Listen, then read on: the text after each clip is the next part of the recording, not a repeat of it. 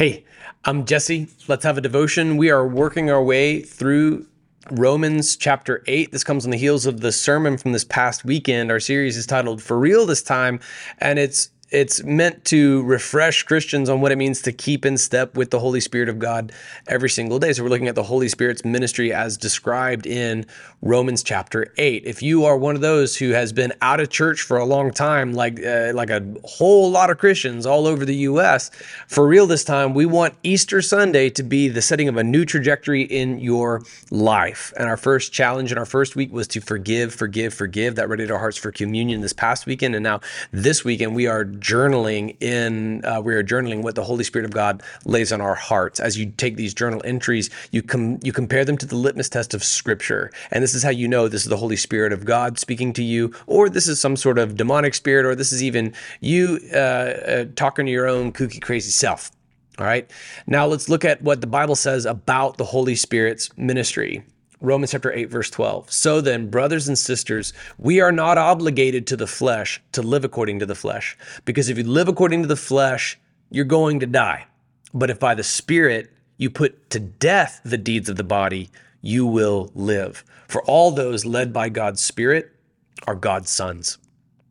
All right, now in the following text we're going to look at tomorrow, he's going to describe that moment of adoption. This speaks to an intimate fellowship with God. We'll talk more about that tomorrow, but I want to zoom in on this text because it contains verbiage that is directly countercultural. We're not obligated to the flesh. Say it out loud right now. I don't care who's listening to you next to you at Starbucks. Say it. We are not obligated to the flesh. You don't have to sin. We saw this earlier in the same passage. You are free from the law of sin and death. You are actually free from it. You are not obligated to the flesh. There's an option here. Get ready for this. You don't have to sin. Like, you don't actually have to take the bait that Satan sets you. This is radically countercultural, because in our culture today, we're told if you have this sexual desire in particular, then you have to act upon it or you're not being true to yourself. Biblically, the polar opposite is true. According to the Bible, according to, God, you're not obligated to anything that your stupid flesh tells you to do. In fact, I would say that is the worst imaginable rubric to live your life by. Anything that your carnal flesh desires, just do it, and that's the kind of person you are. That's a great way to die. Look, if you live according, we are not obligated to the flesh to live according to the flesh, because if you live according to the flesh, you're going to die. Those carnal desires give birth to death. But if by the Spirit you put to death the deeds of the body, you will live. Look at the wordplay here between life and death and life and death. All right, it's more like it's more like life, death, death, life. Here's what I mean by that. Here's the first life: live according to the flesh. All right, live according to the flesh, you're going to die. But if instead you put that to death, you will live. Okay, see that? Live, die, die, live. If you kill what's killing you, you'll live. Live by the Spirit. And by the Spirit, put to death the thing that's killing you. Jesus, in the Sermon on the Mount, gave us a drastic call. If anything causes you to sin, cut it off. It's better for you to go through life maimed, missing a hand, missing an eye, okay, than it is for you to go into the hellfire perfectly intact. Okay, so this speaks to, how the Holy Spirit's going to call you to do something that's going to seem drastic. It's going to be hard to do. It's going to seem like it costs you much. And I think that that's a beautiful offering to put on the altar of sanctification. If it is a sin that is precious to you, if it is a sin that's going to cost you much to repent from it, I think that honors God immensely. This is why we as Christians, especially those of us who are in ministry, if we're pastors. This was why we were against Obergefell, because we knew what would happen.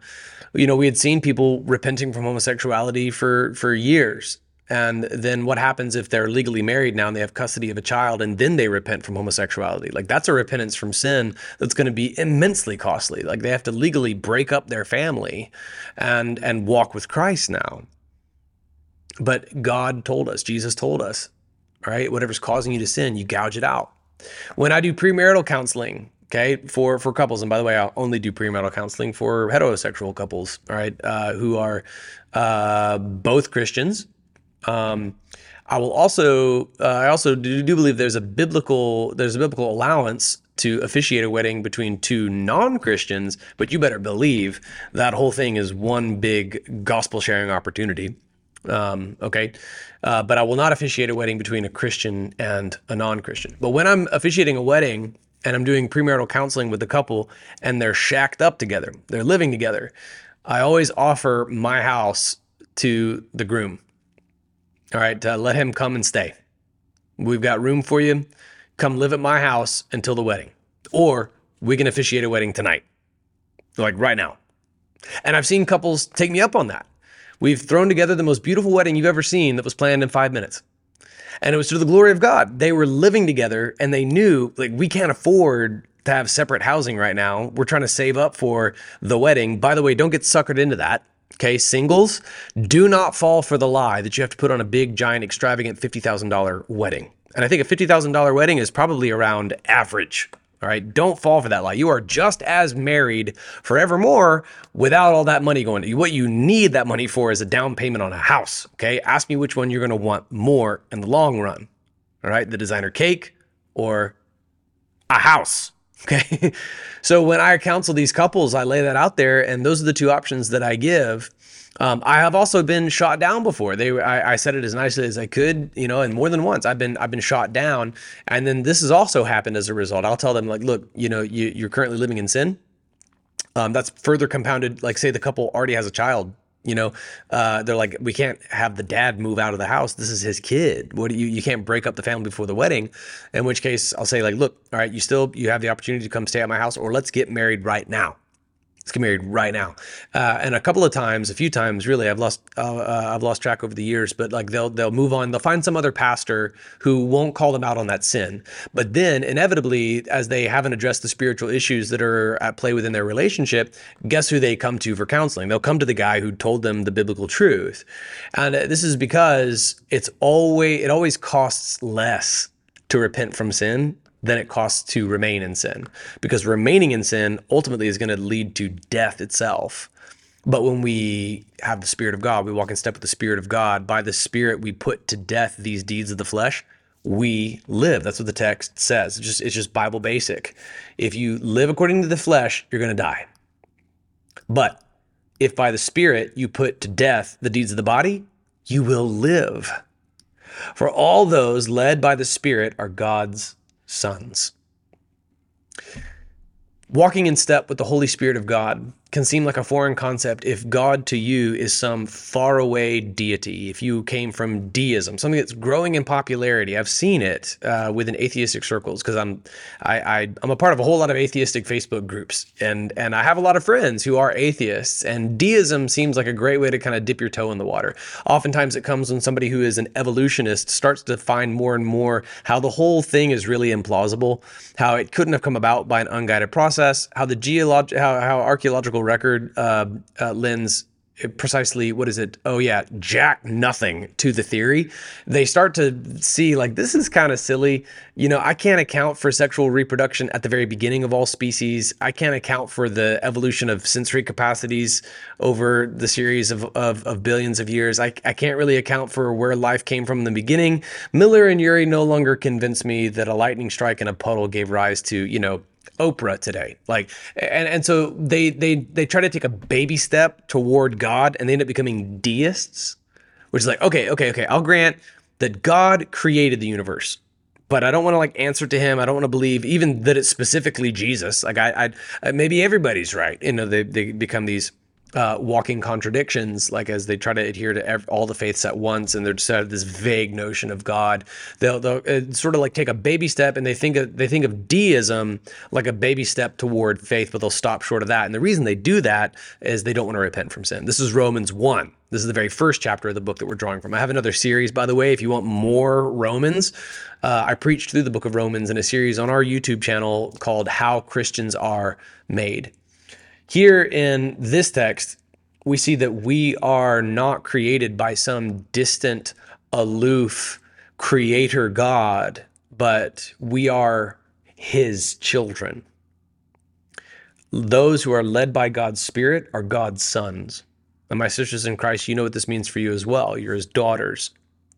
That you're not just a project for God, you are his child. And so when you are in touch with the Holy Spirit of God, you are in touch with your Creator, Father. By the Holy Spirit of God, it is possible for you to refer to the Creator as your Heavenly Father. And we will talk more about that one tomorrow, because that's a game changer. It could be that you haven't really been faithful in church since before this past Easter, because you haven't really had an intimate relationship with God. I pray in Jesus' name that changes right now. I'll see you tomorrow.